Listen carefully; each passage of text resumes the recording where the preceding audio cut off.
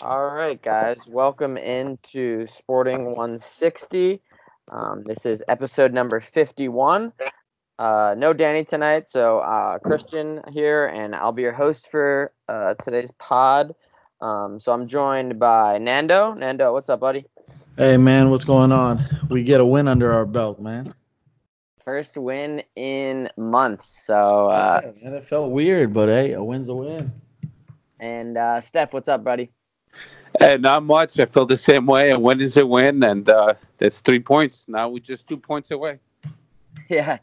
I guess we have a slim lead on Porto, and 2 points off Braga and world beaters Famalicão. So first, let's just get right into the game here. So I'll read off the lineups here. Sporting had Renan Ribeiro in net, Thierry Correia, Sebastian Coates, Jeremy Mathieu, and Marcos Acuna in the back line. Doumbia, Wendell, Bruno Fernandes in midfield. Rafinha, Diaby, and Luis Felipe up top. And I'll run through Braga's as well. They had Mateus in goal, Esgaio, Bruno Viana, Pablo, and Siqueira in the back line. Andre Horta, Claudemir, and Fran Sergio in their midfield. And they had out wide Ricardo Horta, Wilson Eduardo, and Hassan up top. So we'll start with you, Steph. What'd you think of the game, man? Actually, we'll go to Nando first. Steph just disconnected, but he'll be back. All right, Nando, what'd you think of the game, man? Cool, man. So the game was a bit confusing for me, man. Like parts of the game, I thought, especially at the beginning, I thought we came out real well. I think we kind of asserted ourselves. I think we definitely took the time to go ahead and start to build our play. Create some opportunities, put some pressure early on. I think that was pretty noticeable. I'd say probably even the first 30 minutes overall was Spartan's best phase of the game. So that was really good to watch, especially showing Spartan showed some that intensity that it missed against Maritimo.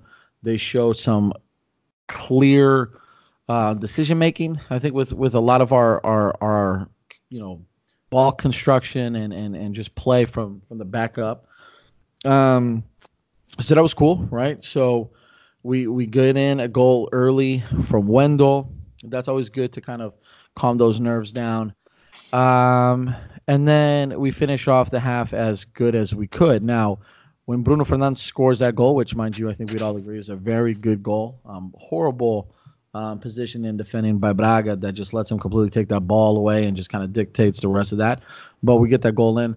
That was at a very important part of the game, right? I mean, Sporting was starting to let Braga get ahead of us and just kind of start to do their thing. The rest of the game, I think Braga took over. Minus one or two somewhat opportunities. Braga ended up really putting the pressure on, so much so they scored the goal with Wilson Eduardo. And then it became another typical Sporting stressful situation, man. I did not like the way we went about defending the rest of the game. I mean, they outshot us, more shots on target, more shots overall, ultimately a little bit more possession. But games like these are very important, man. I don't care so much about how we perform in games like these because, these are toss-up games in my opinion. You know what I mean? Playing against Braga, Porto, Benfica at this point, or any point of the season, it could go either way at any time. And the important thing was that we managed to survive, get a very good win. And at this point, especially like you said at the beginning of the podcast, like our first win in a long time. So that's all I cared about at this point. But I think we saw a two-faced Sporting, right? A really clear, good team for certain parts of the game, and then finished off with that side of us that we're all like, we don't want to see that team anymore. Yeah, I agree with most of that. It was good to see the opening of that. Maybe start to think maybe we've turned the page, came to play in a big game. I think that if that early goal doesn't go in, maybe things are a bit different. Steph, what'd you think? I feel the same way as Nando just described the whole game. We had a good 20 to 25 minutes. Sporting was actually looking pretty good, and I was like, wow, it's going to be a nice, comfortable game. and then we took a dump. All of a sudden, we went down the spiral, and nose down. And for some odd reason, uh, we it seems like we're not prepared physically. But we have no excuse of a poor preseason like we did last year. That the attack in the academy, that was not the case in this summer. But me specifically, I think the poor preparation physically, mentally, and acquisition of players, it's not really only a Sporting problem, but it's becoming more and more many clubs' problem. If I don't know if you guys remember back in the days, they used to go to a specific location for a preseason, lock themselves for like a whole month, and then prepare the team physically, um, and also mentally, because it's normal to come back from vacation with a few extra kilos or pounds here in America, and then that's why you have the preseason to regain your form. But when you go to Switzerland, when you go to Belgium, then you go to the United States, is that really a preseason? So I think the question is, should clubs go back to what it used to be? You go to one specific location and you focus yourself really physically and mentally as far as learning the tactics of your coach and focusing on that. Because our team at the end of the game, they look exhausted. I thought they played extra time. I thought they went into PKs. I mean, you saw players laying down on the pitch, and I was like, what the hell? That was just 90 minutes plus 93 minutes of a game. Okay, which a good opponent because they have more rhythm. They have played so far, well, up to Sunday. That was their fifth game because of the playoff in the Liga Europa, Europa Liga. But I don't know if you guys agree with me. You can jump in, but I think physically our team is not at the point that should be to sustain 90 minutes of high intensity and high competition with good teams. Or what do you guys think? Um, I'll jump in real quick on that, man. I agree with a lot of that. I agree with the fact that it's pretty obvious that we're just not all there. And I'm gonna say I'll even take it a step further and I'll say that almost we look mentally exhausted. Um, there's moments like I don't know how to describe it. Like for example, there was a couple goal kicks that Bruno Fernandes took the ball from the back, right out of the our own goal, and there was just moments that the team just looked like fatigued mentally, just fatigued overall. Like, all right, here we go again. Let's build this up. Let's go going. And then the ball gets passed right back. There was a play somewhat in the second half, if I recall correctly, like Mathieu was up going from the back forward, like really pushing forward and hoping a ball was going to get played into him because he was in a good position. The ball didn't, and he just looked really like not only pissed off, but just like disheartened or just unmotivated to go back and play defense on that possession. I don't know, man. I don't know why they're that way, right? Because the attack on the academy is gone. It's over with, right? And why is it that the team still continues already? This is the third game, right? Benfica, the first official game, and now these two. So why is this still happening? I don't know. But I think it's a mix between literal fatigue, like they're just out of shape or something, or just like mentally not there yet. Like they're still on vacation mentally. Yeah, and it bothers me that they went to Switzerland, Belgium, the United States. I mean, I was happy they came to the Yankee Stadium. Don't get me wrong, because I went to watch the game. But to me, it's more of vacationing than a preparation of a preseason. And why am I saying this? Because after the game with Braga, they were all exhausted, and we got lucky to get away with the win. Because to be honest with you, Braga at least deserved the tie, the 2-2. They had enough chances of getting 1 point out of José Alvalade. They didn't get it because we had the luck of our side, and the best player of the pitch to me was Reina. It was not Bruno Fernandes. Bruno Fernandes had a great game, but Reina saved Sporting against Braga, and we need games like that. Don't get me wrong. I mean, I'll take the win, but I'm not blind. I see a team that's exhausted physically. They couldn't sustain 90 minutes. The players were exhausted. So again, I think Kaiser is too soft for this team. His philosophy of giving them days off. I think they were off today. Today they didn't practice at all. Yeah, they were off today. Yeah, they were off today. Last week it was a 1 day off as well. It was 2 days off last week, actually. Yeah, after Benfica, it was 2 games off. So I don't get it, bro. I seriously don't get it. We pay X amount of money, which now we see a problem it could cause. Look at Bas Dost. We thought it would be resolved by today, and it's not resolved. And then the German team is saying by Friday. If anything, it's worse now. Yeah, it's worse, much worse, because his agent wants more money now all of a sudden.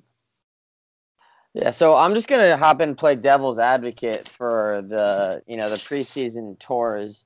I kind of like the idea of bringing the new team together, kind of isolating themselves in rural Switzerland. They don't have their families there. It's just basically team building. You see them do that like initiation stuff for new players where they have to like stand on a chair and sing. I think all that stuff is good. For chemistry, for team building, all that stuff. The problem is, what are we actually doing in terms of training on the field? Running, or how in shape are we getting? And, I understand that, we were in Switzerland, we were in Belgium, we were in the United States. We did a small lap of the world there. I'd prefer it to be one location and to do all of it there and be there for 3 weeks, as opposed to being 1 week here, 3 days there, 4 days there, because then it's just gruesome travel. That's a lot of traveling. So I do like the idea of setting up a camp somewhere without distractions, without families, without friends, without or the nightlife that we know, and just kind of isolating ourselves in an unfamiliar location to kind of force the team to grow together and hang out with each other at all hours. It just kind of leads into the question of, what kind of conditioning work is Kaiser doing? What kind of tactical work is he doing? How hard is he being on them? Is he even raising his voice? So I guess we can just kind of segue into the discussion of Kaiser, because he's been getting a lot of heat recently, and it doesn't show any signs of slowing up. What did you guys think of his substitutions? Because to me, his substitutions reeked of a man who was scared and was playing weak, subbing in Neto and Eduardo to kind of, shore up the result and play a back five with 2 defensive midfielders. What did you guys think? No, I'll jump in real quick on this one. I think that's exactly, man. I think it was more than clear that that's exactly what he was trying to do. I mean, bringing in Neto and Eduardo was that easy move of like, all right, if I make this move, majority of people are going to agree that that's somewhat the right move to make, if not the correct move altogether to make, adding defensive players. But I guess taking the initiative of the game still at that point, they're controlling it, they're attacking, they're creating opportunities. But it was like a very conservative move. It was a very easy move to make. It was a move that, like, the move you make on, like, if you're playing Football Manager on the computer, you know what I mean? Like, it's. I think the players are responding to him in a very conservative manner, man. Honestly, I think that they just know that the team revolves around Bruno Fernandes. I think that the team just knows that they go as he goes, and they're just kind of like, hoping each game just goes by. All right, are we winning? Cool. Let's just keep trying. All right, did we win? Great. Hey, wow, we won. All right, let's on to the next one. And that's not the right mentality, because at some point that just doesn't work anymore. Teams figure that out really quickly. And, bringing in Vietto at that point to just kind of like force Braga to be a little bit more aware of more of an attacking presence. But that's really it, right? I mean, he can't bring anyone else in. He's not going to bring Thiago Lloris. I mean, we would lose our minds with that one, or even Camacho or anybody like that. So I wish he hadn't done it the way he did it, like in that kind of order. But yeah, it's a very conservative, it's a very scared mentality. And it's one that's very easy to make. You don't need to, be a professional coach to make a decision like that. And I think the team is responding in that fashion too. Steph, was there anyone that performance stood out to you in either a positive or negative way? Oh yeah, of course. Are you kidding me? I mean, I'm very impressed with Wendell. I think this year will be a good year for him. He's playing phenomenal. He's one of the players that he's shown that he wants to do more, and he's fit. He's strong mentally, and Bruno Fernandes as well. He's playing well. I know Renan he's been getting a lot of negative criticism, but he played well this game. It wasn't his fault to go. We suffered. But then the negative one is Rafinha. I don't know what the hell is going on with Rafinha. I mean, I have no clue. Instead of evolving, he's not really quite there yet. He's gone actually 2 steps back. He's still very confused in when to shoot the ball, when to dribble. He makes a lot of uh, mistakes when passing the ball, simple little passes like 5 meters away passes. He completely gives them away to the opponent in the midfield, which is extremely dangerous because they did counterattack a few times because of his mistakes. So I'm very disappointed with Rafinha. Really, I like him, but you can play at that level. Now my question is to both of you: is Rafinha maybe a player that is good for Guimarães and he's good for a Braga, but he's not quite good for a big team like Sporting? Is the pressure mounting to him? What do you guys think? I think he's unfamiliar with how his right back has been playing just because of lack of chemistry with Thierry Correia. He's only played a couple games with him in his life. I think that, just different sorts of formations definitely confuse him because, we do play a lot of different formations. We do switch it up a lot. I'm not ready to sound the alarm quite yet, but it is concerning the way he's come into the season for sure. His performances have been a bit disheartening and underwhelming. What about you, Fernando? I mean, can you guys hear me? Yeah. Yeah. Yeah, I thought I lost you guys there for a second. I think, like you said, I'm going to focus a little bit on the Wendell situation there. I think by far this is going to be like an opportunity for him to showcase what we all probably said when we had Jorge Jesus around. Like, listen, he should have gotten a lot more opportunities. He's an enormous talent, and I think that he fits that box to box midfielder so perfectly. I love watching him play, man. I think that he seems calm on the ball all the time. He just seems like he's willing to go the extra mile.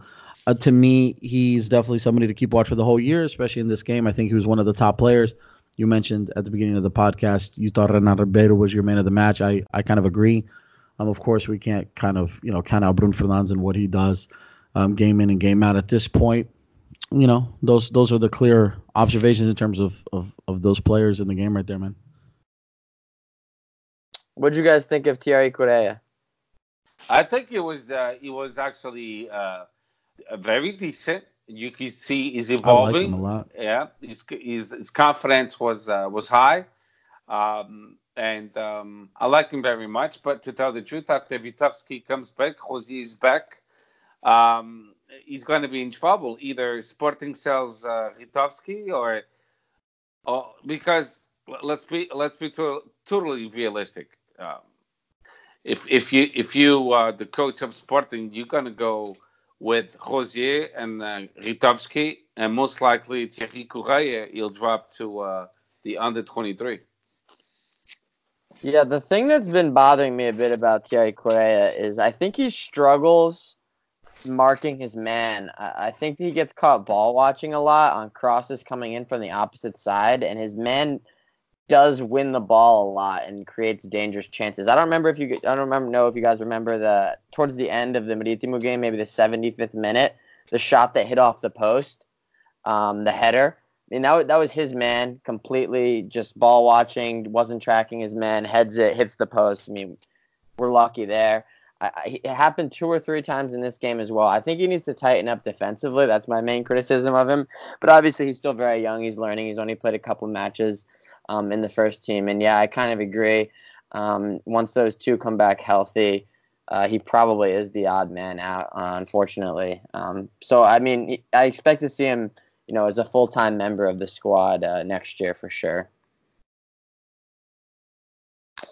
All right, here. So, other observations here. So, I did think that Vietto did show a couple flashes. He was only on the field for about like 8 minutes, roughly. But this is the first time that Kaiser has played him as the lone forward. And maybe it's because he was playing against tired legs, but this is really the first time we've seen him as the true striker in this team, the lone striker. Did his performance leave any impressions, any glimmers of hope for you guys? Yeah, I'm sorry. I won't take too long. I think he came into the game and he had a very positive impact. Braga couldn't sustain him. They had to foul him. He got 2 yellow cards out of the Braga players, so it put them against the wall. He came in quite well into the team, and he saved. Actually, he only played a few minutes, like you said, so he burned a lot of time while he was on the pitch because he was being fouled so much. And given the time he was given, to me, that's 2 thumbs up. It was a productive. Those few minutes he was given was very productive. So I think he had a positive impact. So I can't wait to see him play at least a whole second half, or even from the get-go, to see what he has to give us. I mean, Kaiser has to give him a chance. So, yeah, I like this performance. That's it. And I guess the last player to touch on in this game, arguably the most atrocious on the field, both teams, was the one and only Abdoulaye Diaby. What did you guys think of his performance? Dude, he sucks, man. I was on Twitter reading along, and like he's just so bad. He doesn't bring anything to the table. He's like I don't know, man. We've all hit this guy pretty hard with everything of what we think about him. He kills the game. He doesn't. How do you say it in English? In Portuguese, ele atrapalha na bola, right? He leads the league in times tripped over the ball. That's what I'm saying, dude. He it's like, oh, there we go again, right? Like there's nothing positive that comes out of him being on the pitch. I can't think of anything positive. I can't think of I'm pretty sure that players are like, go ahead, bud, run at us. I'm okay with you doing that. So yeah, Sporting's got to figure out what to do with that. And then on top of that, he gets a start. He gets a start. At arguably the position that we have the most depth. Granted, a couple players are injured. Camasho's coming back from injury. Cabal is injured. But that is truly the position that we do have the most depth. There's truly absolutely no reason at this point for him still to be starting. He's terrible. I mean, if we're looking at the goal point ratings here, he got a 3.9. The next closest was Rafinha with 5.1. You rarely see players get below a 4 unless they're sent off in like 20 minutes. So the fact that he played, about 70 minutes and still managed to get a 3.9 is almost impressive.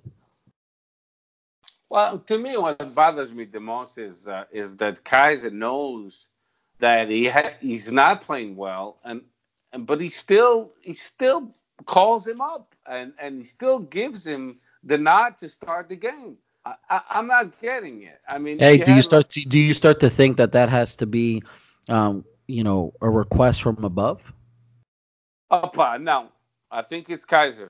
I think so because remember when he was purchased, right? Wasn't it with Sintra? Mm-hmm.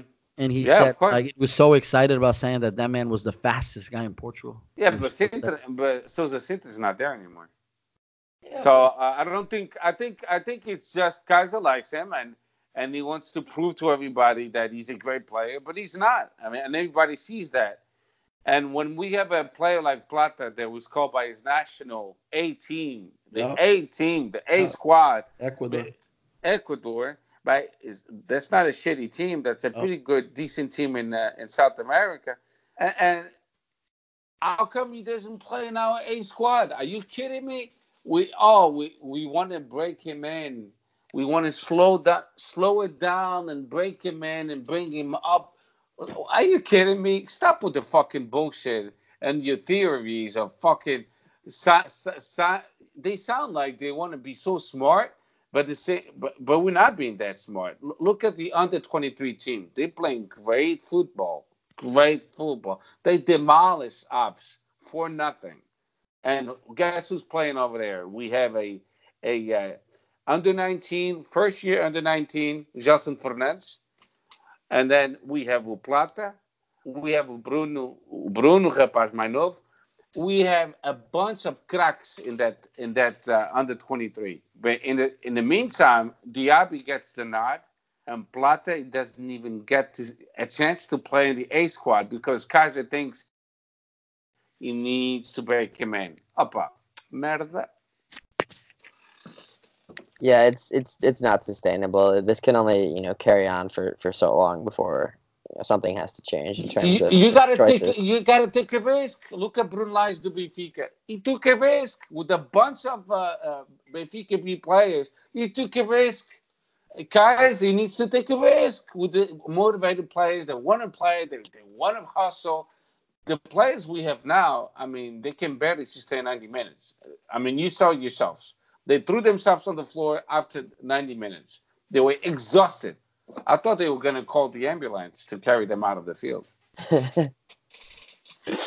Yeah, I guess chasing the ball for 45 minutes gets tiring after a while. Well, that's what they get paid for. All right. So, does anyone have any final thoughts or anything to add on this game? The only thing I wanted to add was actually, I didn't answer your question, was about about the substitutions. Uh-huh. He just proved that his team is not ready physically for 90 minutes because when you put Neto and you put Eduardo and then you put Vieto and you want to secure the 2-1 because you're afraid of losing Burros todo. He's just showing that you don't trust your team. You're so afraid of losing the game. Terrified. Yeah, he was terrified. So that was it. Kaiser knows his team is not physically fit for 90 minutes. And that's scaring me. All right. Anything else, Nando? Nah, man, I think we all hit it pretty hard, man. It was, it's one of those games like salva e vitória. That's it, man. We won. Good thing it was against Braga too, so at least that's a more direct rival. But team doesn't look good.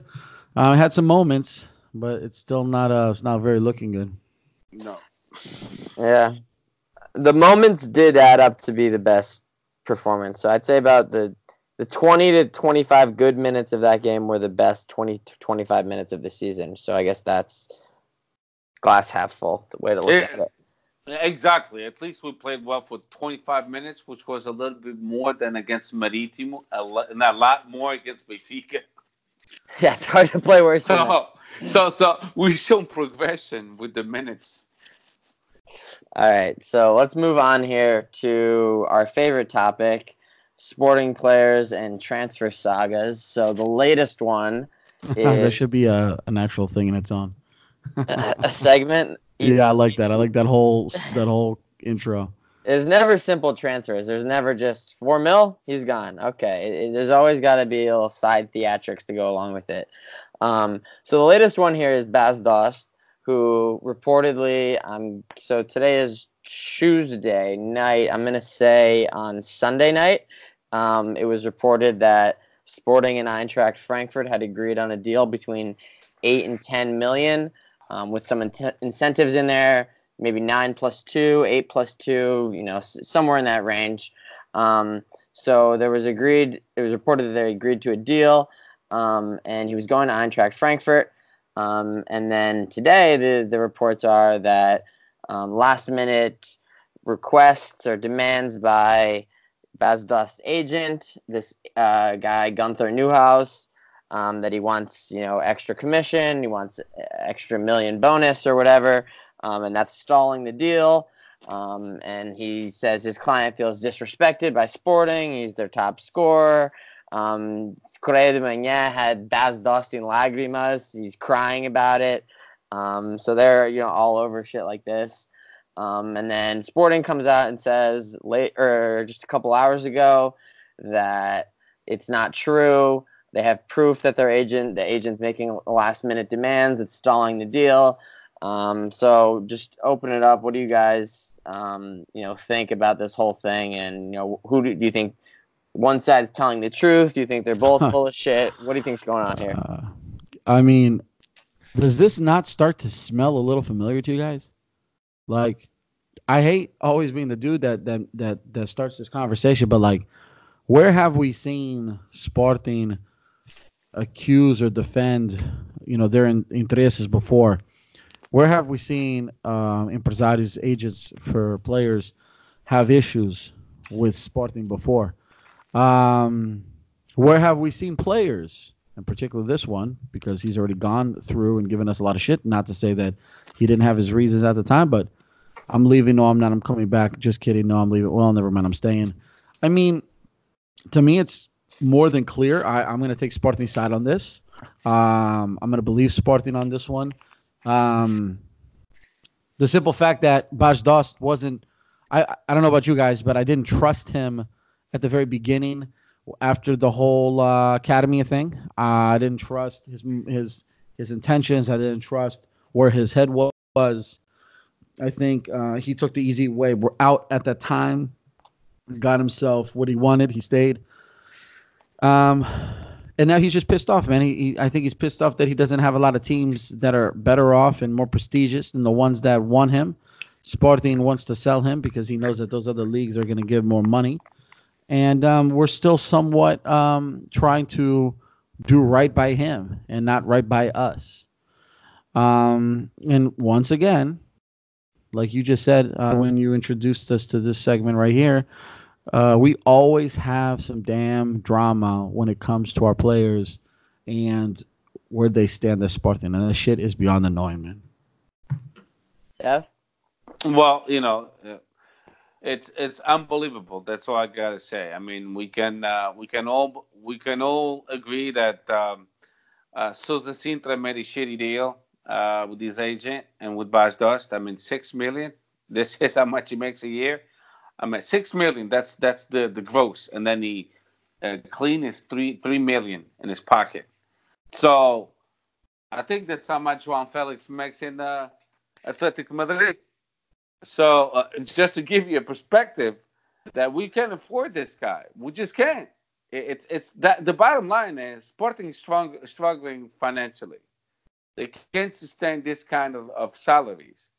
And then Bas Dost, he should do everything possible to help Sporting in being sold, but he has refused going to the Mexican League, which I understand, the Chinese League, which I understand, but then he refused teams from such as Spain because they were not good enough, Turkey because they were not good enough for him.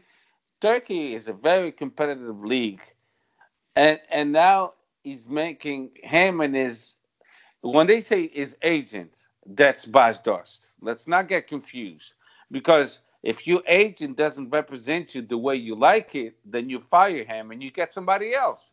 So when your agent talks for you, he represents you. So to me, his agent is Bas Dost as well. It's combined together. Because if I say, Nando, from now on, he's going to be my manager, I'm allowing Nando to talk on my behalf. Whatever he says, I'm saying, because I gave him consent for such. So let's not be a little bit naive and say, well, Bas Dost, it's not him, it's his agent. It's Bas Dost. He hired his agent. So his agent is being a dick. He's making things even more difficult for Sporting because they know Sporting is in trouble. They're fully aware of what's going on. the thing is that sucks for Varandas. He can blame Bruno Carvalho on this one because Bruno Carvalho is out of the picture. So now it's totally on him. But at the same time, I don't think it's his fault. I think it's more. I'm with Nando. I think it's more the agent, the Basdos agent, being totally unflexible and taking opportunity of Sporting being weak financially, and he's trying to get more money out of it. So Sporting wants to sell him. The deal was, I think, around 9 million, if I'm not mistaken. That's what I read on the news. Yeah, something like that, 8 to 10. So the motherfucker is trying to get 500,000 more or whatever as his commission additionally. So, and he thinks Sporting is incompetent because we're struggling financially. And he sees the shit that happened with Bruno Fernandes and all these other agents, and every agent is going to continue to ride Sporting as hard as they can.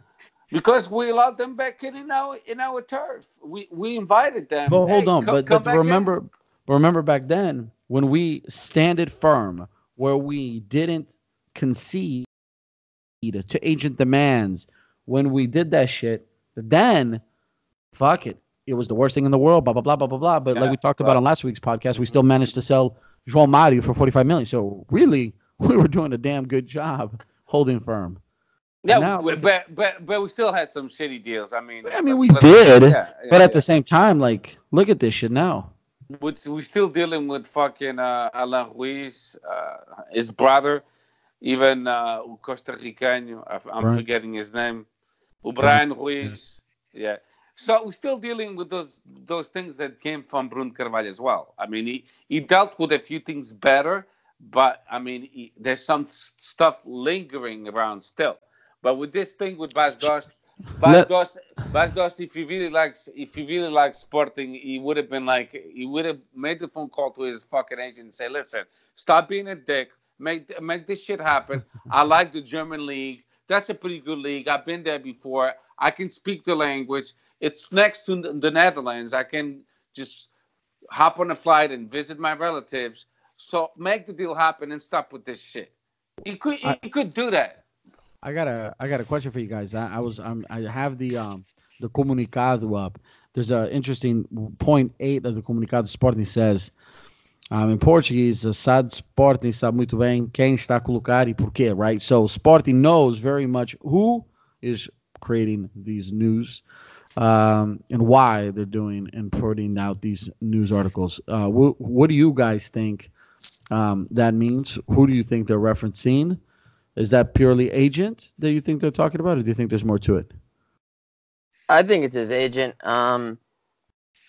And I think that it's his agent because that's just how these things work. I mean, for all our listeners in America, we all know Adrian Wojnarowski, the Woj bomb. Where do these Woj bombs come from? Do they just fall out of thin air? No, the players' agents tell Woj, and then he tweets it out to his 30 million followers like, Devin Booker's not happy, wants out. Like, where did Woj get that news from? It's from his agent. Mm-hmm. That's where all these stories and these things come from. So in kind of, I guess, retaliation or in response to Sporting coming out and painting Bas Dost and his agent truthfully as the scumbags in the situation here, they want to come back and they're just basically punching back, trying to, at least muddy the water. So if there's a debate here, they're winning because they're clearly in the wrong. So if we're even debating who's right and wrong, they're winning, I totally agree. I'm on board with you 100%. Of course, it's his agent.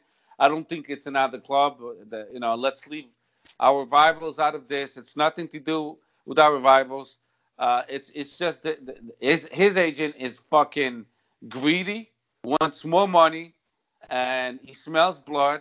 And he knows Sporting is really in bad shape financially, so he's taking full advantage at 100% of what's going on at Sporting, and that's shameful because what he's doing is destroying Bas Dost's reputation, and then it's going to be even more difficult for him to get a decent club in the future.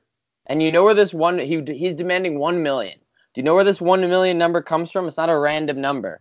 Each year that Bas Dost stays at Sporting as part of the renegotiated deal, this agent gets 500K. 470, yes. There's 2 years left on Bas Dost's contract. That adds up to 1 million. Yeah. He doesn't want Bas Dost out of this contract unless he gets his money. Yes, exactly. You hit it right on the nail. And greedy motherfucker. And I understand but that's besides his commission. He wants that money plus his commission. That's like his bonus, basically. Yes, exactly. So he wants the $1 million he was promised, kind of, quote unquote, plus his commission, which I don't even know how much it is. Probably about 15 to 20%. It's typically what it is. Mm-hmm. So I mean, at the same time, it's to me, the fact that Eintracht Frankfurt is even willing to pay 8 to 10 million for this guy after what I've seen from him is, it's a miracle. I don't understand. I guess they think that they can get him back to his old form or whatever. God bless them.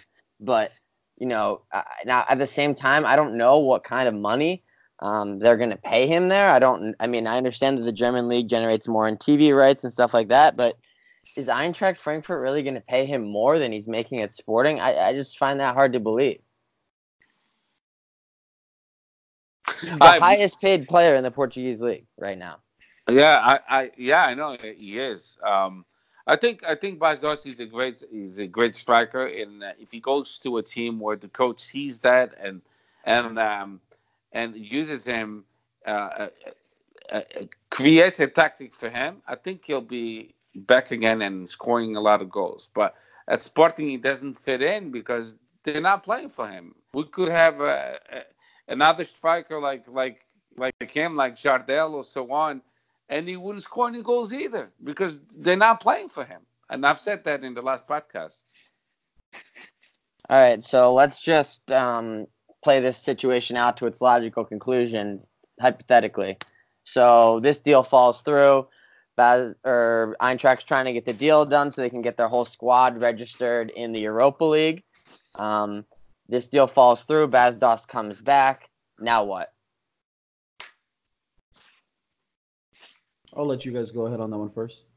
Okay, so now what? Now we have to. So let's make believe it's the 1st of September. The market is closed. Bas Dost stays. Now we have to rebuild his confidence. We have to regain him mentally, physically, and we need to trust his abilities. And Kaiser needs to also be flexible, not always just going with the 4-3-3, but go back to the 4-4-2, and which is a better tactic for Bas Dost. And with a 4-4-2. I think we'll see Bas Dost scoring goals again. That's what I see. What do you make of a player who just had this whole saga play out in public's attitude is going to be, I guess, being forced to, well, first off, let's take a step back. Do you think Bas Dost wants to leave? Because once again, we have two sides for the story. Sporting says back in May, the beginning of the transfer window, Bas Dost said he wanted out. Bas Dost's side says Sporting's forcing him out. Which one do you think is true? I don't know.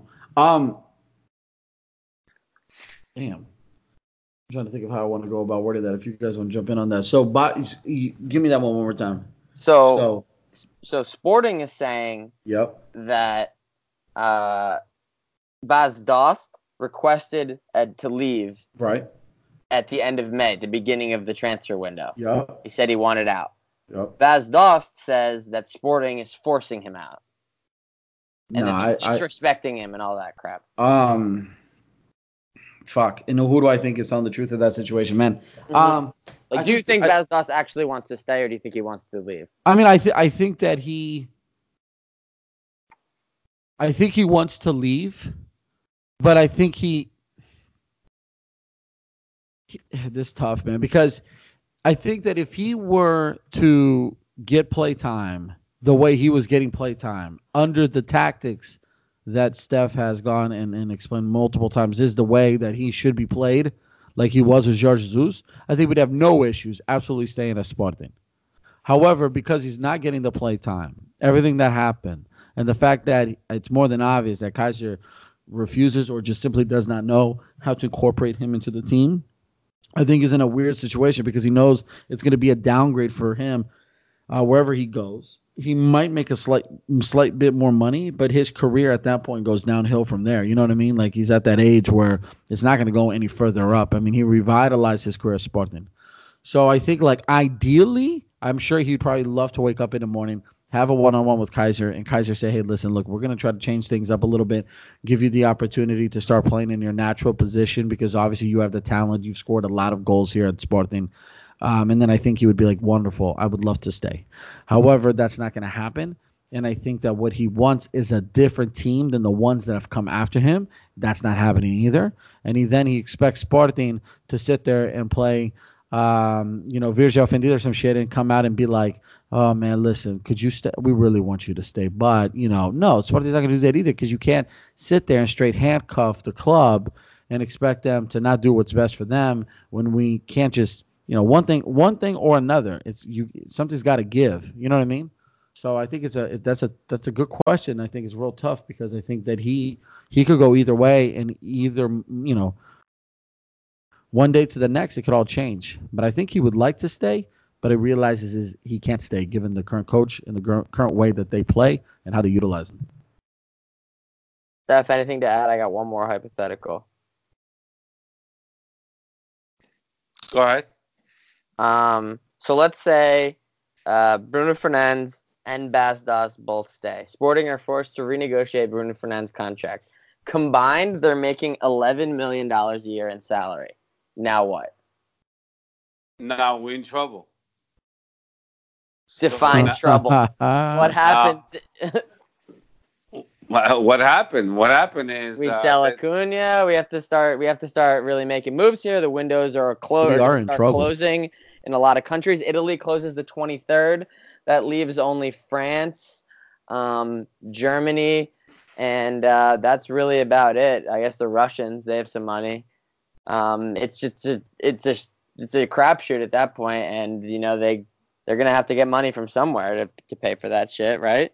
Well, I mean, we've been making shitty deals the whole summer to alleviate the financial burden of these crazy salaries, such as the last shitty deal we made was Petrovic. He went for free to Almeria, second division.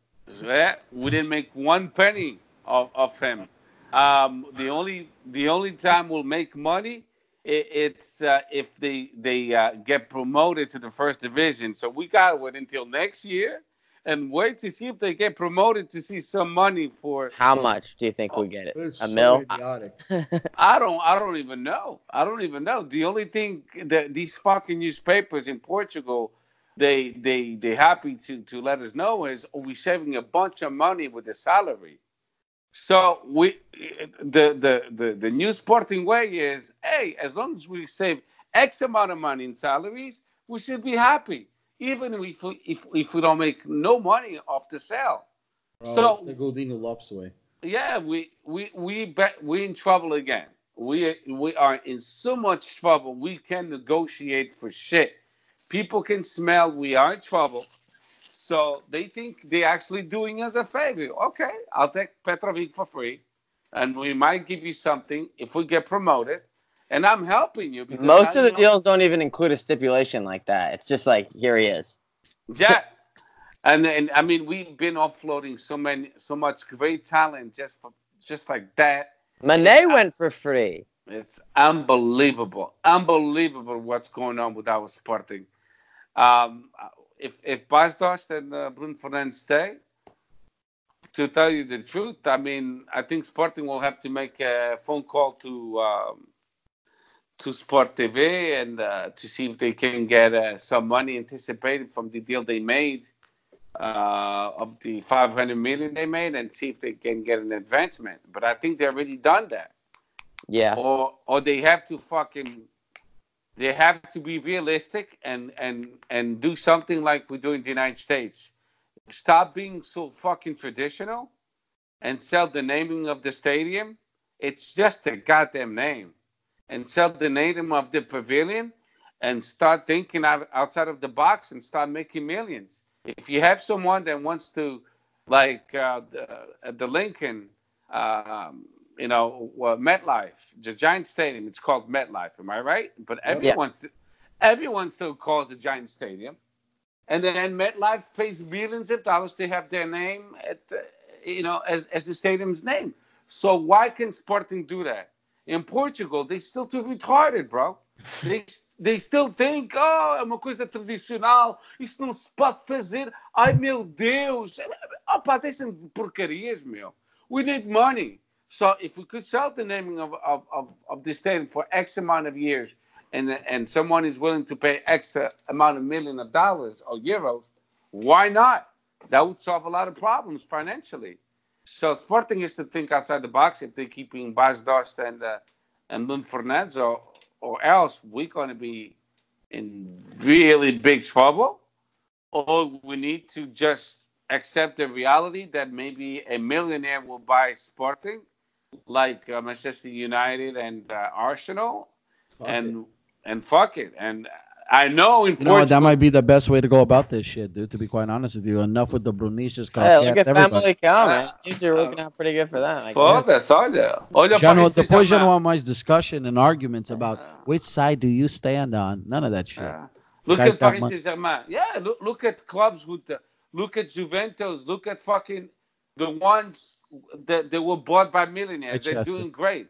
Mas Portugal não quer. Portugal não, a gente não podemos fazer isto, somos o clube de sócios, caralho. Isto não pode acontecer. E nunca vai acontecer. Because Portugal is Portugal, and we love to live in shit and in tradition, and that's the way it's going to be.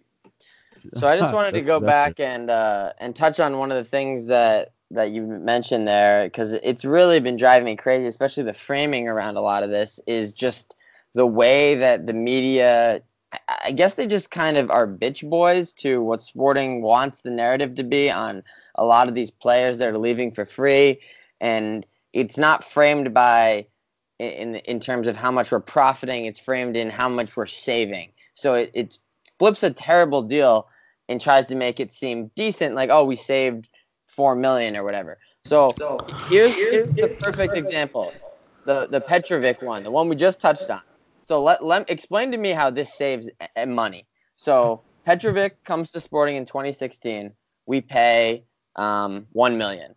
We pay him $1.4 million for 3 years. So that equals $5.2 million total invested in Petrovic since he's been here for 3 years.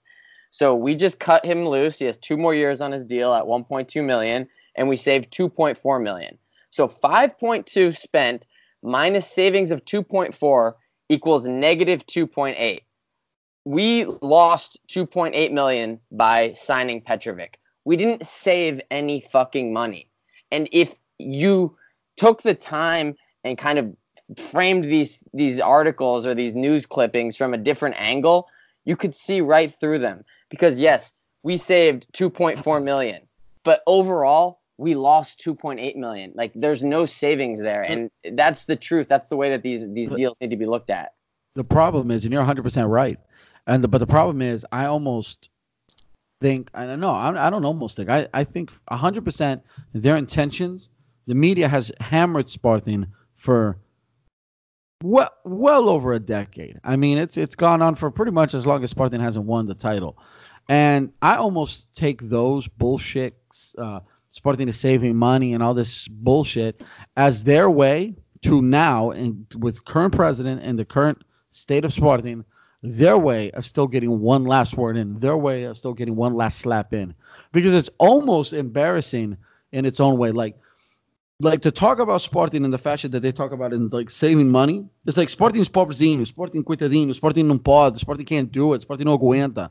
Like, so Sporting is having to save money. Other teams invest, Sporting has to save. So they make light of the situation. They take that situation instead of being like, instead of flat out saying something like, Sporting can't go out and buy the players they want or whatever, Sporting's out of money. They'll just flat out say something like, yeah, like you said, like they're saving money because if they kept him, that would cost them more money. But we don't care that in reality it's cost them over $2 million. done deal. They can't recoup that. They're throwing in their backhands, man, and they're just feeding it to that general population that Steph said that's Portugal, that reads that riles them up, that really hits them at the heart, pulls the strings, and it's pathetic. It's like I had a huge argument with my mom about this past week, and not specifically about that, but just the general narrative, the general media, and how Portugal goes about that shit, dude. And that's a prime example. It's how they spin it and who they're spinning it at, and they just eat it up. They're almost spinning it for two different factions of people. They're spinning it for the haters, so it's like ha ha ha, like these suckers, like they're saving money. They can't afford fucking Petrovic. Like they just have to cut him loose to save money. They can't even afford Petrovic. Yep.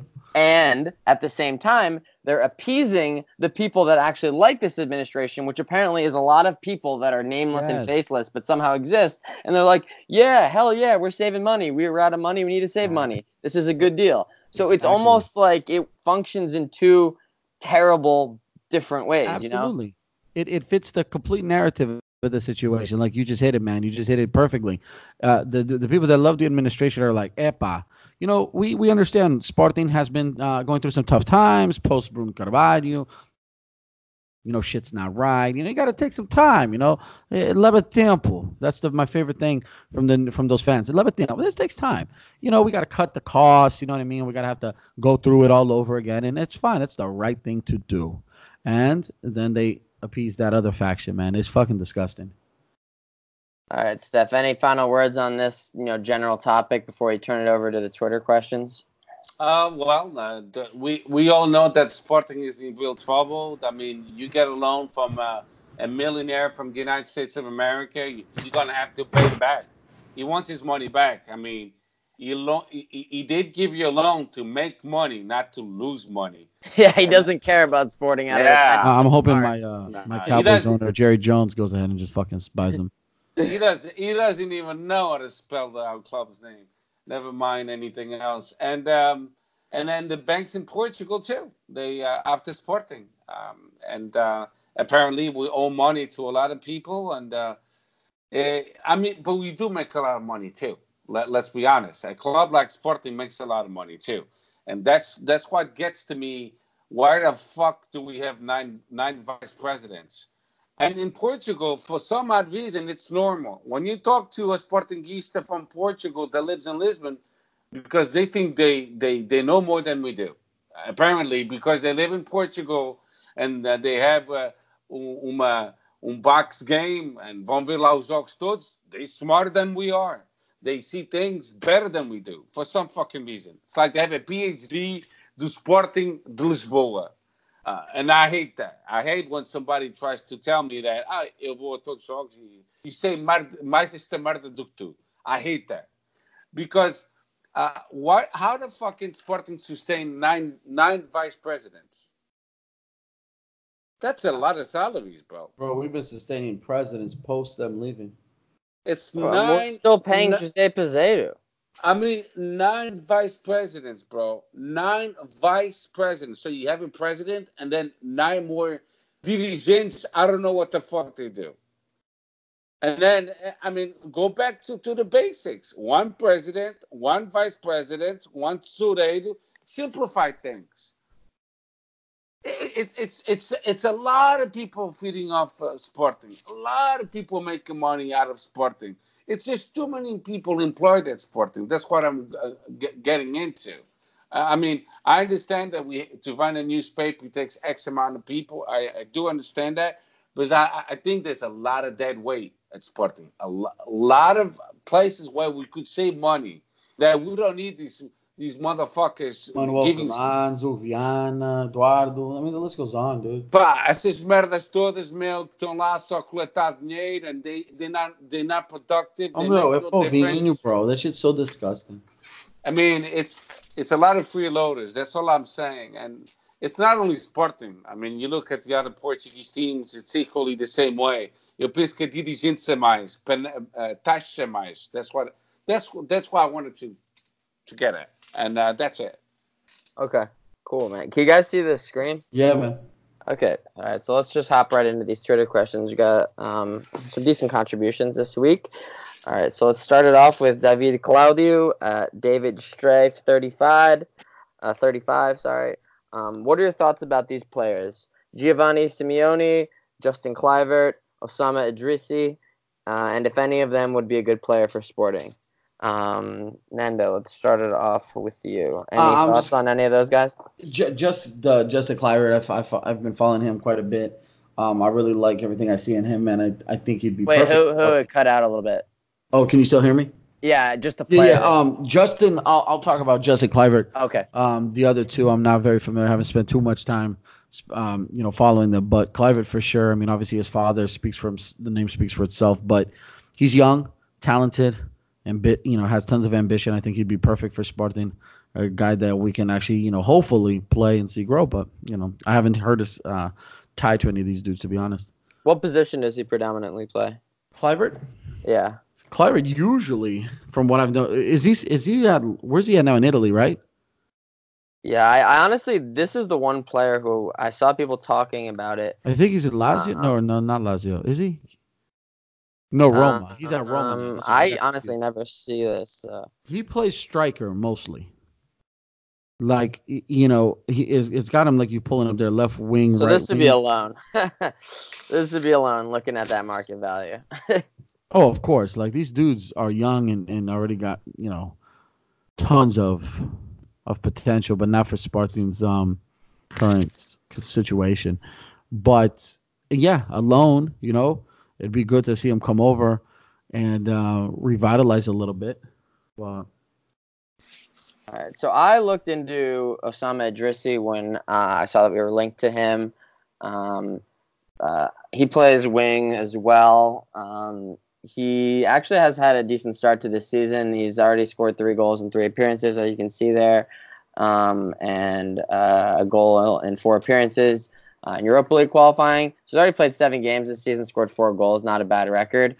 He's young still, 23, and market value lists him about 5 million euros. AZ Alkmaar wants 10. I don't see that happening. I don't really think that we need any more wingers.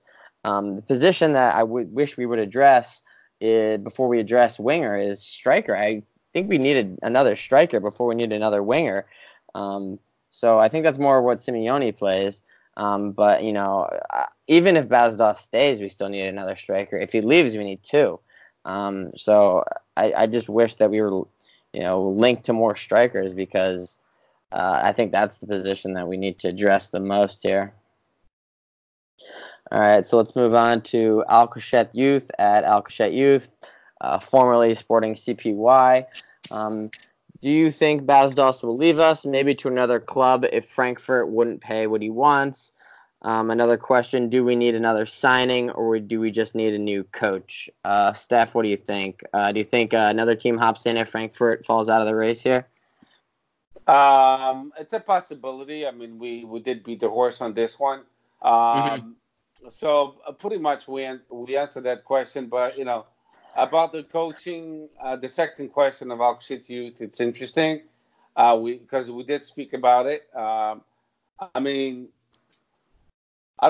think there's a lack of communication between the upper management and Kaiser, and we've seen that time to time when he gives his flash interviews, Kaiser. So I wouldn't be surprised if they replace him with another coach. It all depends how well we play against Portimonense, and we take advantage that there's a Benfica Porto this upcoming weekend, and we take advantage of one of them slipping and gaining some ground on them. So we'll see. So, and that's it. Yep. I was very team give Kaiser more of a chance because people were, jumping on him as early as January of last year. I advocated for, giving him a chance. I kind of like some of the stuff he played, down the stretch last season. But, as time goes on and on, I, become more wary of, what his long-term potential is here. I'm very, very unconvinced to say the least. All right, here. So next question, Nuno Gabriel, Cata Valence. What are your thoughts on Seba Kawat's performance lately? Is it just me, or has he been a bit sloppy lately? I think he was trying to assist Braga on a couple goals on Sunday. Nando, what do you think about that?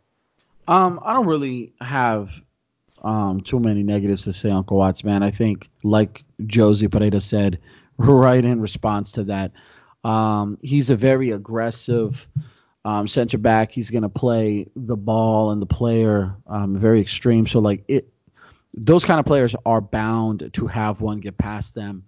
But they're also going to be the guys that are going to stop and make that cut or that clear more often than not. So I've never had any issues with Coates, man.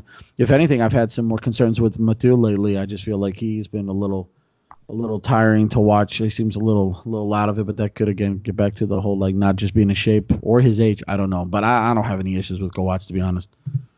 Yeah, I actually thought he played well against Braga. There was that one play, I think it was actually on the goal, where he weirdly ducked out of the way of the ball the what initially became the shot that came off the post, and then Eduardo hit it in. But yeah, I mean, I don't really have any problem with Coates. I think he was, among the top 4 on the field. Next question here from João da Silva at João Leão 073. All right, he's got a little message here. Yeah, I read the whole thing. So if you want to save some time, I'll just read it out just so that people only on audio can know what it says. This is not so much a question, but more of a thought I have. How concerned are you about Sporting's international reputation and image? Thinking here about Bas Doss' situation, Alan Ruiz's dad coming forward to say that coming to Sporting was a mistake, the recycling of managers and staff, the way our youth is treated, and finally the attack on the academy. Considering all this, should we be concerned about losing potential players and youth prospects because of our bad reputation? Step. Okay, so basically what he's saying, it's a load of crap because Alain Ruiz, he had a chance to prove himself and he didn't. He played well, I think, a year and a half under JJ. Then after that, he showed no interest in playing football. He was lazy, didn't play defense. So his father can go fuck himself, for all I'm concerned, because we paid him every single penny. We never, defaulted on his salary. He's the one. His son is the one at fault. He didn't want to play and all that. Now, concerning the bus situation, just to add, we even brought his fucking shitty brother too. Yeah, exactly. His brother came along in a package deal. Bas Doss' situation has nothing to do with Alan Ruiz and his father. I don't even know why they bring it up. I think Sousa Cinto fucked up on Bas Doss. Rescinded his contract. We should have let him go, and that's it.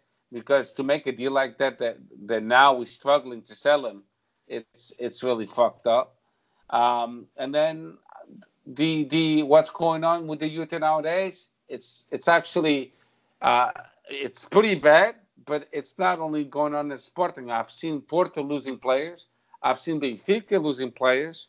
It goes in every club because it's impossible to sign every young player we have in our academy. It's impossible. We will lose certain players. I mean, we signed up this summer over 20-something professional contracts in our youth academy. So, you need to look at the whole picture. And then you see, o Porto também perdeu jogadores. O Benfica também perdeu. O Atlético Madrid também perdeu. Ajax também perdeu. So it's not a common thing that's going on at Sporting. It's a phenomenon that's going on worldwide. And why? Because now there's clubs that they're going as low as 12 years old. Oh, this guy's going to be a good prospect, so let's buy him now. We hear it all the time. Barcelona investing on youth players. Real Madrid going to this club and buying a 12-year-old player. So it's not only at Sporting that's going on. If we just analyze things carefully and we look into things, then we realize this is not only going on in our club; it's going on in every club. It's just impossible to sign everybody. And then some players, their agents, they don't have the patience to wait until they good to go for an adventure overseas to a bigger club. They want to make the deal now. And then if I was back a little bit with some players like Camacho, he went to Liverpool, didn't quite work out. He's back at Sporting. Lori, it didn't work out for him, and he came back to Sporting, which that was a mistake by Sporting. Shouldn't have come back. All I'm saying is it's not totally the fault of Sporting, because Bruno Carvalho also lost some youth players. It's just impossible to sign them all. Yeah, I agree. I just think overall, Sporting's known for its academy and the players that it produces, and it takes a lot of pride in that. And I can see the frustration that some people feel when we see complete bums getting regular minutes like Diaby, and then we see very capable wingers playing for the U23 team, including Agreed a literal 16-year-old who's better than Diaby, who's 12 years older than him. Mm-hmm. And I guess it's just like if you're like you just said, if you're a 12-year-old, and you're a Portuguese 12-year-old who lives, let's just say you live in Leiria, you live between Porto and Lisbon, so all the big three are equally distant. Where do you go? Do you go to Porto? Do you go to Benfica? You go to Sporting? Where do you like your chances of succeeding the most and getting into the first team at a young age? And honestly, I don't think the answer right now is Sporting.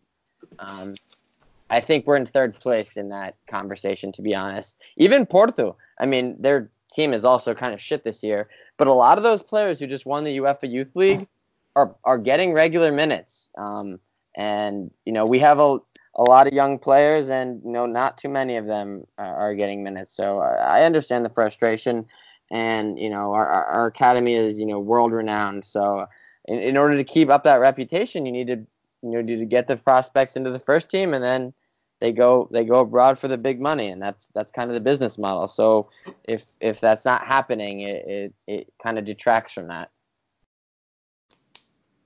Let's see here what else we've got.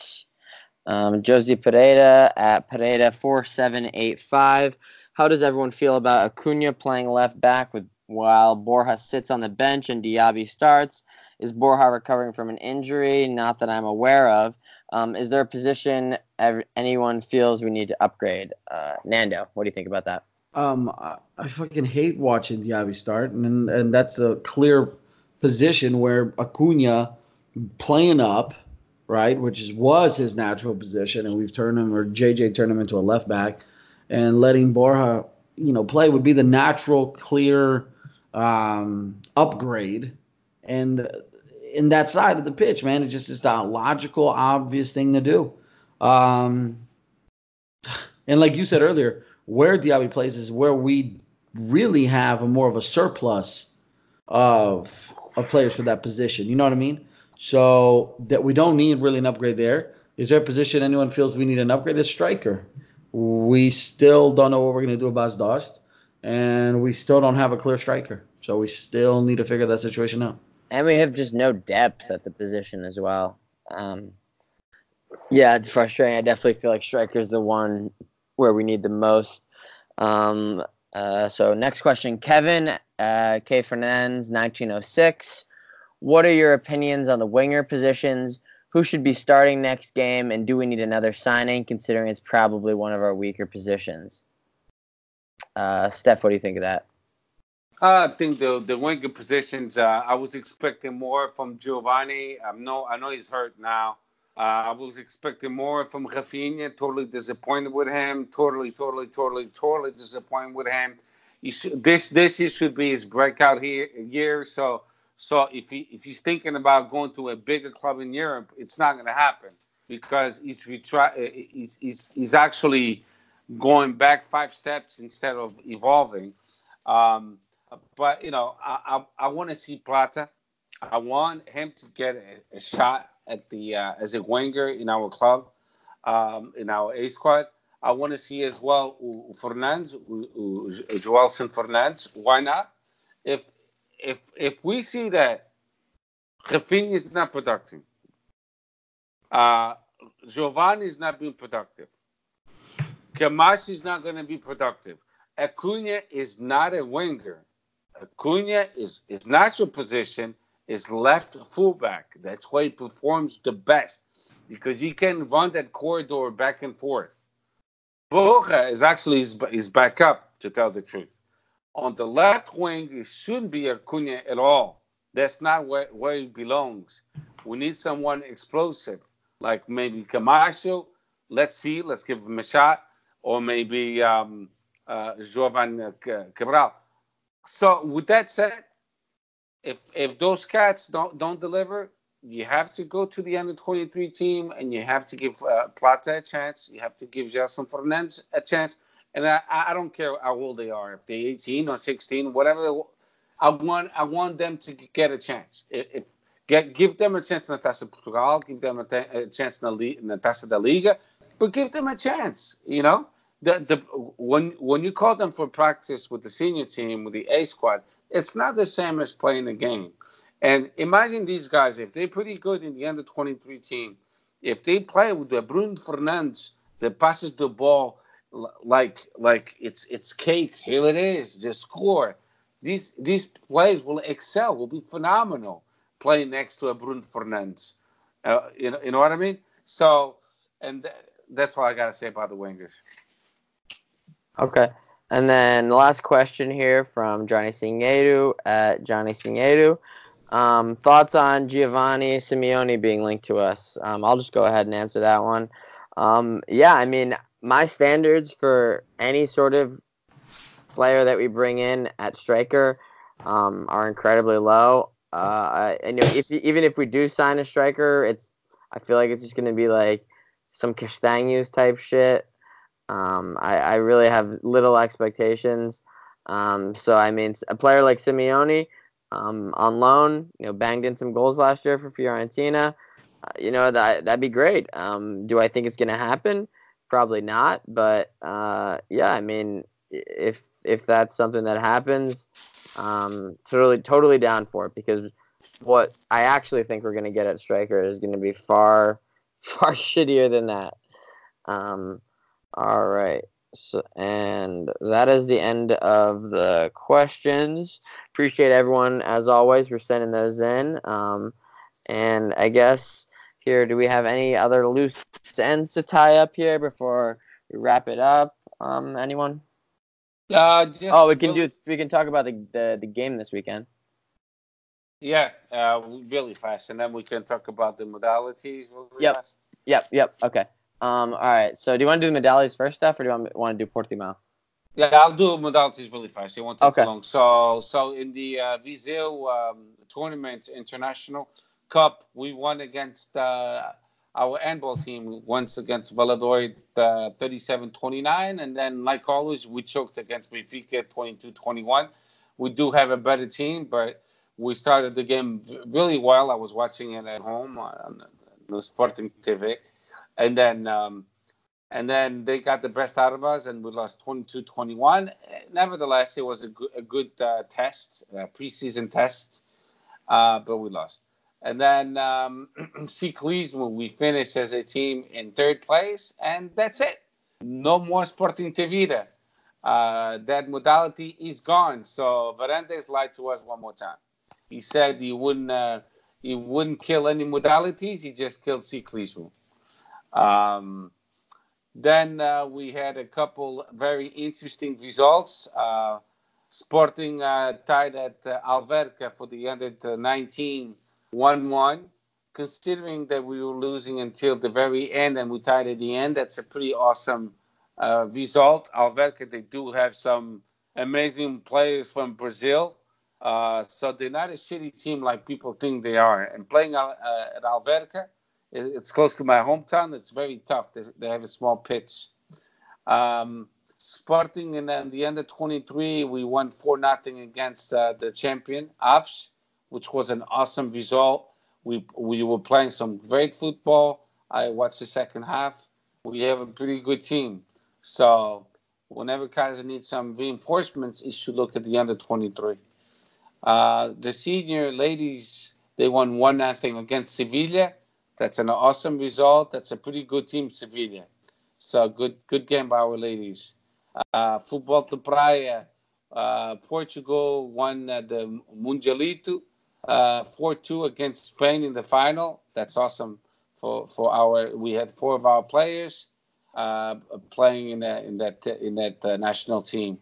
Then Sporting for the Taça de Portugal, Portuguese Cup, and Football Praia. They won 5-0 against Alfarim.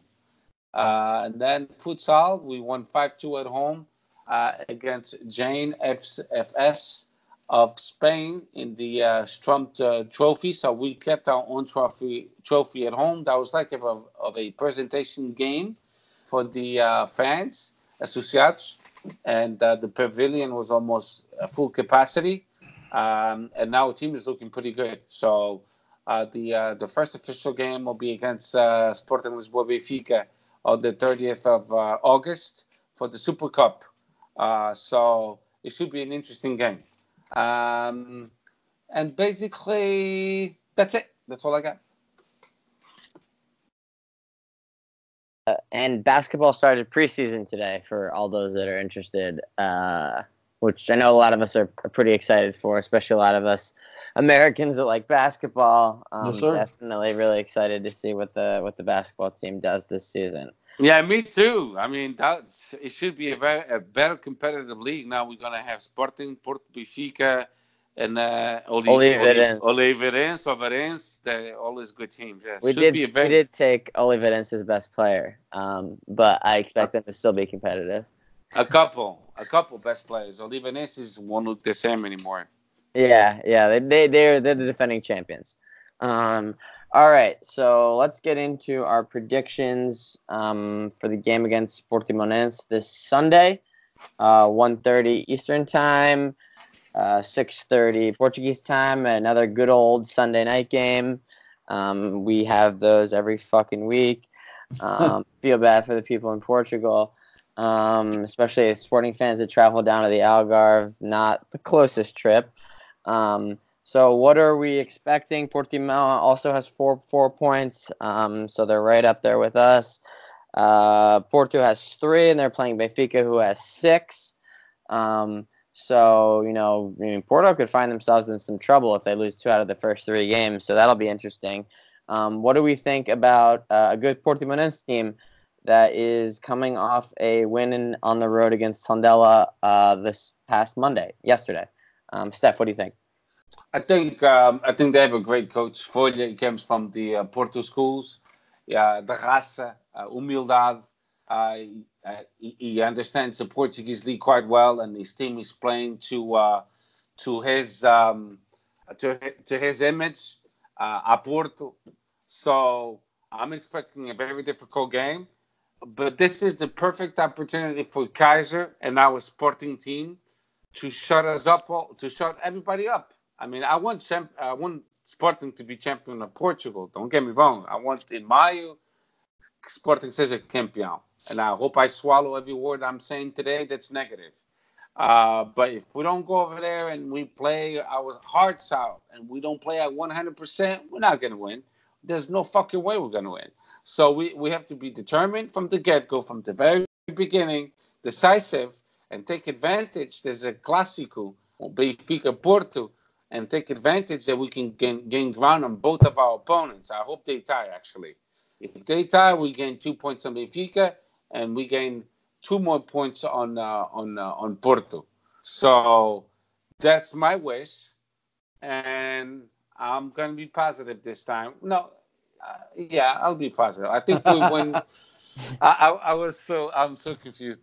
I think we'll win 2-1, todos cagados e mejados. My hope it's 3-0 and a well-played game, but I think we'll win 2-1, todos cagados e mejados. Nando, what do you think? I'm trying to take a page out of Steph's book here and be positive. I'm really trying, bro. It's so damn hard. I definitely want Benfica and Porto to tie. That's the clear result there. They can both fuck themselves and not be happy. And then we gain ground on both of them. I'm scared it's a trap game. I'm scared that every single time that Sporting has an opportunity to do well compared to a rival screwing up, we don't do well. And that's my concern. It's that history. It's that back of the mind thing. I think the players psychologically know it. However, fuck it, man. If we can't go into Portimonense and like win, one way or another, we are in some deep shit. Now, granted, Portimonense has won the first 2 games, right? They're right. Win and draw. One and draw. That's right. I'm sorry. They got 4 points. Yeah, you're right. We're 4th. They're 5th. So, for what it's worth, 2 games so far this season, they're doing really well. But like Steph said, man, we got to go in and win one way or another. I don't give a damn. Mm-hmm. Handball, and it's I don't care. Just get the damn game win, and that's that. I think we'll win 1-0. I think really fast. All I gotta say is, if you want to be Campeão Portugal, you have to win against Portimonense. You have to win these games. Yeah, have to. If you don't win against Portimonense, I don't. But and the thing is, we're so sad. We're so used to just being like, é jogo fora. Os portuguistas will say é longe, da Alvalade. É Portimonense, é uma equipa forte. Vai te foder. Well, dude, I can already see my dad. Like, I'm not even going to talk to him about it because he'll be like, tu estás esquecido, Portimonense está em 5º lugar. I'll be like, get the hell out of here with that. But that's what they'll say. We're so good in coming up with excuses. It's unbelievable. Oh, my God. All right, so I just want to remind you guys, at this exact stadium last season, Portimonense beat Benfica, and they beat us 4-1. They fucking demolished us. Yes, they did. Salin hit the head on the post. Coates had to give him mouth-to-mouth on the field. It was that fucked up game. So not an easy place to play. Obviously, a good team. I guess my prediction for the Porto game first, I think that Porto is going to get absolutely waxed. I got Benfica 3-0. Wow. They're going to get, I think that they're going to get dismantled. Your father's influencing you. I just call it the balls and strikes, man. And where's the game at for that, by the way?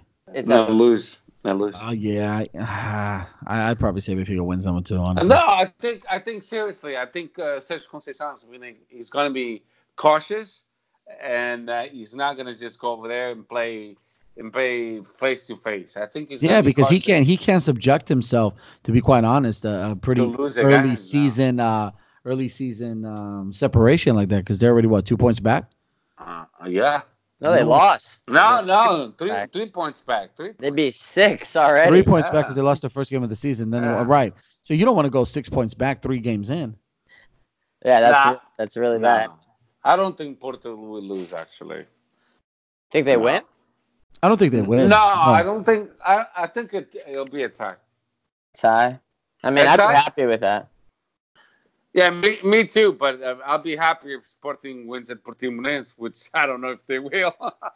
Yeah, I think that realistically, I think we probably draw 1-1. I'd like to see us scrape a 1-0 win. Maybe. I mean, a convincing performance would be great, but I'm not really sure that I expect that. And I hope that Vieto starts up top. And listen, I mean, nothing for nothing, but Sporting today, they were practicing really hard. You know what I mean? Wendell was tweeting at 4 a.m. last night. They didn't have training today. Fucking had a day I was seeing his tweets at like 9 p.m. or like 10 p.m. Here, and it's like, this guy's still fucking awake. Oh, they have vacation tomorrow. Yeah, you know what? Vamos gozar com o caralho, man. All right, guys. Anything else? Any final thoughts here? No, I'm gonna take a day off tomorrow too. Fuck it. Nando, anything else, man? No, man. I think we hit it all, man. I think we both can say we're pretty freaking tired of always having to hit these topics over and over again. But that's the way it is these days, you know. Yeah. Hey, Nando, Chris, do me a favor. I'm giving you a day off tomorrow. Tell my boss that. No, bro, I know, and I'll be in at 7. Damn it. I'll tell both of your bosses. Listen, these guys are fucking stressful. They need a day off. Dude, you know what's funny is like I probably talk more about, so everybody knows my teams of affiliations or whatever, but Sporting, I go around all work. Like I see this dude who works beside me, and he's a Liverpool fan, and I'm like constantly just giving him shit and just talking to him and just reminding him like Sparty, this, that, and the other. And it's like, bro, like I'm tired of just being stressed out about Sparty. Yeah, well, I Tired of it. mean, It's a sport, but it's a love of ours. You know what I mean? It's a passion. Of ours. yeah, It's yeah. something that we do because we love it, not because we have to do it. But at the same time, it's like there's too many things that are consistently happening, and it's just a repetitive nature of it that shit's gotten old real quick. Yeah, it takes a toll. Yeah, and I'm gonna finish like this, and I'm gonna tell you the truth, and I'm gonna be admitting something that you guys are not gonna believe it, but I will admit it. Sporting Club Portugal is considered one of the big three in Portugal because of the history we have. It's not because of our football team lately, because our football team, we haven't been one of the big teams for a while now. Let's not be foolish. Let's even from the beginning. I mean, we weren't really truly like we were much better than now, but we always had more to it than just football. It's been a 2-team league for 30, 40 years. Yeah, indeed. So the thing they kept as a status of a big team in Portugal, it's our modalities, to tell the truth. Our modalities, they kept Sporting at the top of being one of the big threes in Portugal. Futsal, handball, volleyball, lately, volleyball. They're the ones we say atletismo. They're the ones we have to say thank you to. Because our football teams, they've been garbage. Totally garbage. And I hate to hear that from our opponents, but it is the truth. Winning a Portuguese league, a cup league, or Taça Portugal doesn't cut it. No, not if you want to be considered, on par with, best teams in Europe. So. Nope, you're right. Y pronto, eso. All right, boys. Appreciate you guys. All listeners, thanks as always. We'll be back next week, hopefully with some good news. Yes, sir. Transfer window will be a week closer to closing. We'll have some more clarity on that, and we'll hopefully have a game that didn't suck to break down. So as always, appreciate you guys, and Viva Sporting. Viva Sporting. Viva Sporting.